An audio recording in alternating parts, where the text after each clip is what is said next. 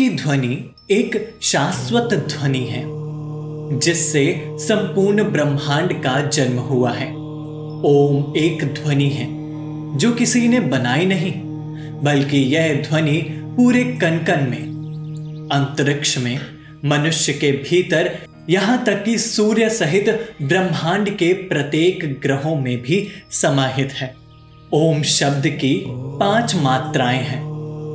पहली मात्रा है अ, दूसरी है ओ और तीसरी है मा। ये 3 स्थूल चरण हैं। जब हम ओम शब्द को बोलते हैं तो ये 3 अक्षर होते हैं, परंतु ओम का उच्चारण करने के अंत में जो मां आता है वह मां गुंजारित होता है और वह आधी मात्रा होती है, यानी कि चौथी मात्रा। 3 मात्राएं स्थूल हैं जो सुनी जा सकती हैं, परंतु चौथी मात्रा आधी स्थूल है। यदि आप काफी सजग हैं तो ही यह सुनी जा सकेगी, अन्यथा यह खो जाती है। और 5वीं मात्रा कभी सुनी नहीं जाती। जब भी ओम शब्द का गुंजार होता है तो 5वीं मात्रा गुंजार होकर ब्रह्मा के शून्य में प्रवेश कर जाती है। जब ओम की ध्वनि चली जाती है और ध्वनि शून्यता बच रहती है, वही मात्रा 5वीं मात्रा है। अतः ओम समस्त मंत्रों का सार है।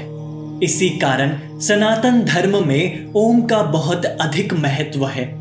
सनातन धर्म में सम्मिलित हिंदू, जैन, सिख, बौद्ध, इन 4 धर्मों के साथ साथ कई देशों में ओम शब्द का प्रयोग उनकी स्थानीय भाषा में किया जाता है, जैसे कि जैन धर्म में नमोकार मंत्र, सिख धर्म में एक ओंकार मंत्र और बौद्ध धर्म का सबसे महत्वपूर्ण मंत्र बीज मंत्र।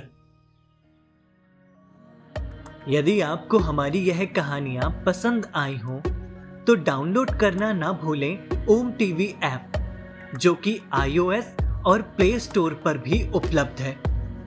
सनातन संस्कृति की कहानियों का एकमात्र प्लेटफॉर्म जहां ज्ञान भी है और गर्व भी। आप हमें फेसबुक और इंस्टाग्राम पर भी फॉलो कर सकते हैं। जय हिंद।